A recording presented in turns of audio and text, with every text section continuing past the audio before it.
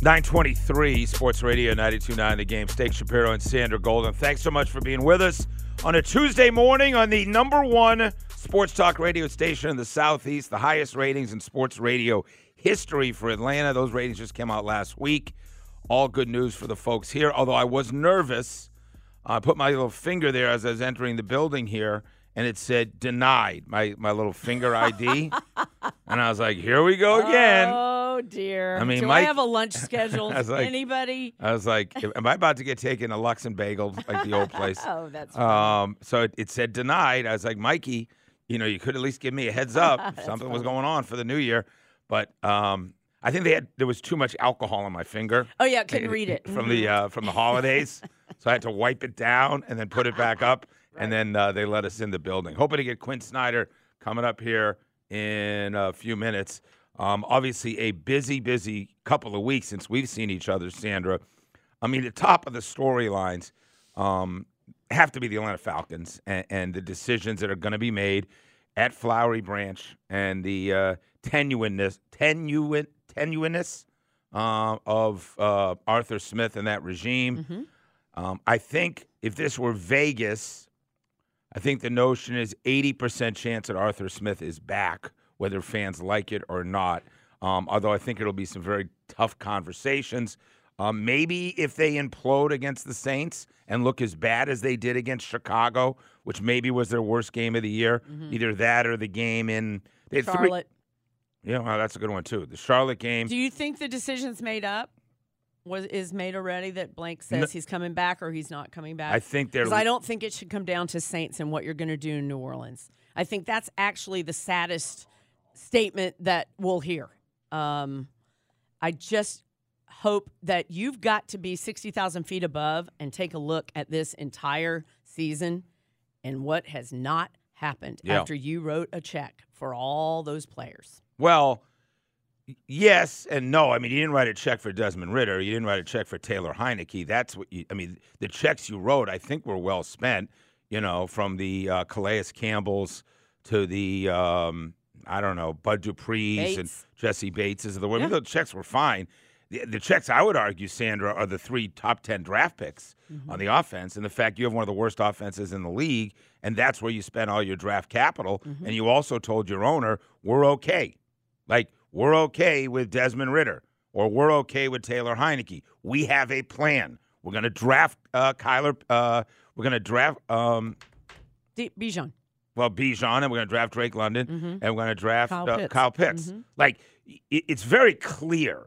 Like, when Thomas Dimitroff got here, the first thing that happened was we drafted Matt Ryan and we signed Michael Turner, and Mike Smith was our coach. Like, those are the defining moments, right? The first thing that happened here is we drafted Kyle Pitts as the highest drafted tight end of all time. Then year 2, Terry Fontenot. They draft, and Arthur Smith. We're going to draft another skill position, Drake London, and we're going to draft a quarterback, and we think that quarterback could be our starter, so that's our second big move. Then our third big move, same regime, Terry Fontenot, Arthur Smith. See how we're building here? He's telling his owner, we've got Kyle Pitts, we've got Drake London. You write the check from the defensive side of the ball. You spend $233 million on those players on the defense, and we're going to be Mac Daddy on defense, and we got this covered in the draft. And then we're going to pass on a defensive stalwart up front, right? And we're going to go with another skilled position. So now we've taken all this equity, and we're going to say Desmond's our quarterback, boss. We're fine with him, and we're going to draft a running back. It's going to go with the receiver we drafted. It's going to go with the tight end we drafted. It's going to go with the offensive linemen we re-signed, and Chris Lindstrom and Caleb McGarry. And we are in place to win the NFC South. We are in place to be better than we were last year. And I would certainly argue that we are worse than we were last year. You wouldn't have to argue hard because you are worse than you are last year. Not only that, but looking at the teams that you've won. The internet broke, and I had to go double check when it said since you've lost Matt Ryan, you've won 3 road games in 2 seasons. 3 road games in 2 seasons since you left. So that's the last 2 years. 3 road games. That's it. Quite pathetic. Yeah, no, you are. Listen, you only won. And who you face, why it feels worse this year. is the island of misfit boys in terms of quarterbacks, who you were facing, who you played. You went out and made Chicago look all world, and Justin Fields and what they did. And they're gonna have. I'm gonna tell you this: they're gonna have a hell of a time not hanging on to Justin Fields. Well, the chance of we want Justin keep Justin Fields when the fans are chanting. They have the number 1 pick overall, the Chicago Bears, the top pick in the draft. And certainly he looked like a guy that Atlanta would kill to have, his athleticism against us. Listen, the only teams that win on the road are teams with good players, right?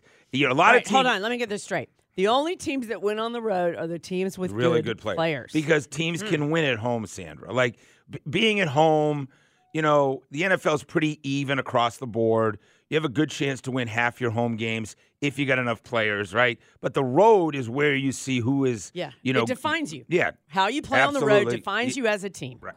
Could not put it better. Exactly right, Sandra. And we've shown who we are. Like, we had zero chance Sunday.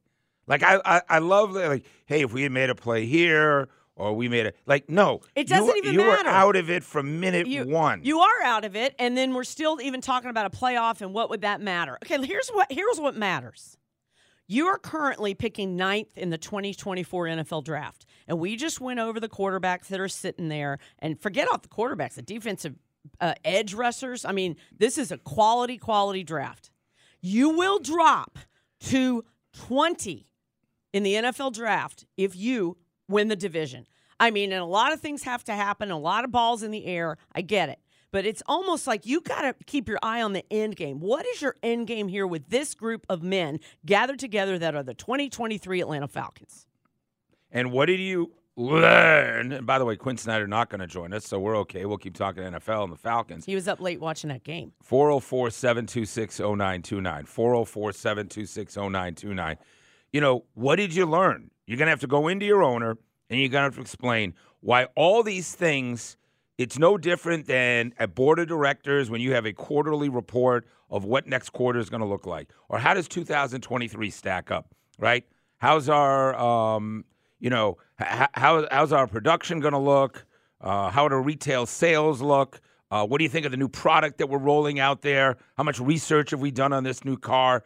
And then you have to come in a year later and be like, well, you told us consumer was trending this way. And you told us this new item was going to look like it. Yeah. So our stock's down across the board. Mm-hmm. By all measurables, our stock is down. Our fan interest is down. Our look to the future looks down. Our draft picks that we put equity in those last 3 years, that their stock is down, including the fact that, they're going to be free agents soon and we've got next to nothing out of them. So, what did you learn from the process that is going to allow Arthur Blank to let Arthur Smith come back with the same coaches, the same general manager, and I'm going to say a different philosophy because this philosophy hasn't worked. What is he going to be able to argue to keep his job? Because that's why that 80% number you just went, I believe, is too high. I think they're more dire straits than we are giving them credit for. Because, Arthur, I think, is good about listening to the pulse of this city.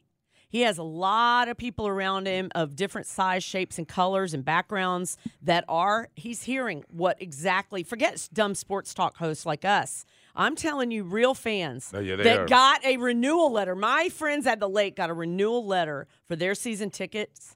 Here's what you owe. Did I hear Mike Bell say he's not renewing his season tickets? He did on Twitter yesterday. Is that what he said on Twitter? He sure did. 25 years. Mm-hmm. Mike Bell has had those tickets for 25 years.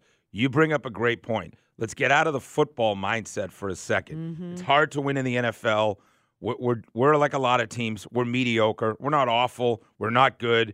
We're like the NFC South or the You're not relevant. You're not sexy. You're not talked about. You're not winning. Right. You're not. Period. You're not a place of, wow, the Falcons are on the schedule. You're a hot mess. You're trending south in every single direction, like you said. And as a businessman, as a multimillionaire, billionaire that is Arthur Blank, to sit back and think when he told us this is a 3-year plan, this is year 3.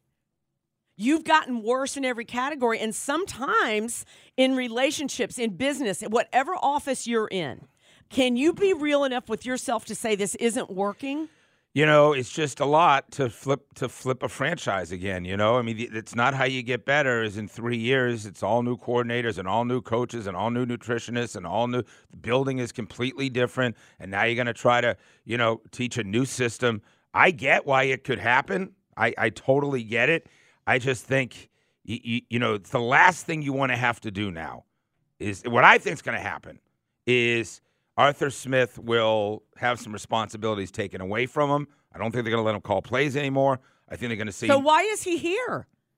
Well, I mean, the offensive guru not being allowed to call plays? I mean, isn't that – I hear what you're saying. It makes me absolutely crazy. I sent you guys on text yesterday. I don't think we have it. The Matthew Berry sound, who is the fantasy football, and Bo, you can relate. He goes, my New Year's resolution is to never draft a player that Arthur Smith is coaching. And he goes, I don't care if he goes and coaches the Ottawa Senators. I'm not taking one of his players. So my point being, we're so close to it here, 60,000 feet above, perception is reality of what this Atlanta Falcons team is. By the way, the defense that we love so much, how many literally wins did you give up on the last 2 minutes of a game? And you gave up 37 points to a Chicago team. Does anybody want to cover DJ Moore? He's their best player. He's their best receiver. He had 160 yards in catching. I just don't understand it. Yeah, that was an epic fail for not being able to say they got one weapon that we know. Yeah, let's just maybe somebody cover him. We're a mediocre defense. I mean, you're above average, but that's fine, above average in the NFL. When you had an offense that literally couldn't hit 30 all year. I mean, he had an offense literally where you keep stockpiling all these first-rounders. Chris Lindstrom was a first-rounder, by the way. Caleb McGarry's a first-rounder. Mm-hmm. So they're also first-rounders, right? So you got this whole group of first-rounders. You never sniff 30 points all year. So everything we thought in training camp. Did I just talk you out of the 80% or no? I see you waffling a little. No, you said you think it's 80% that he's coming back. Yeah, I think it's 80% that I'm going to take back. the under. Okay. I mean, I don't know what's going to happen. I truly don't. I think, if he was going to get fired for sure, I've been in the town. We knew Dan Quinn was getting fired. No question. He hung on to him too long, fired him during the season. Mike Smith, I knew was getting fired. I went to the press conference for his last game. I looked at Arthur Blank. He was snippy with everybody because he knew he had to get rid of Mike Smith. Jim Mora, I knew was getting fired. That comment he made about dream job was to coach the University of Washington. He was doomed from that moment on. I don't know on this one, man. I don't know. I think he's going to get one more shot at it, and Terry is too. We'll see. 9:35. You want to talk about it? 404-726-0929. 404-726-0929.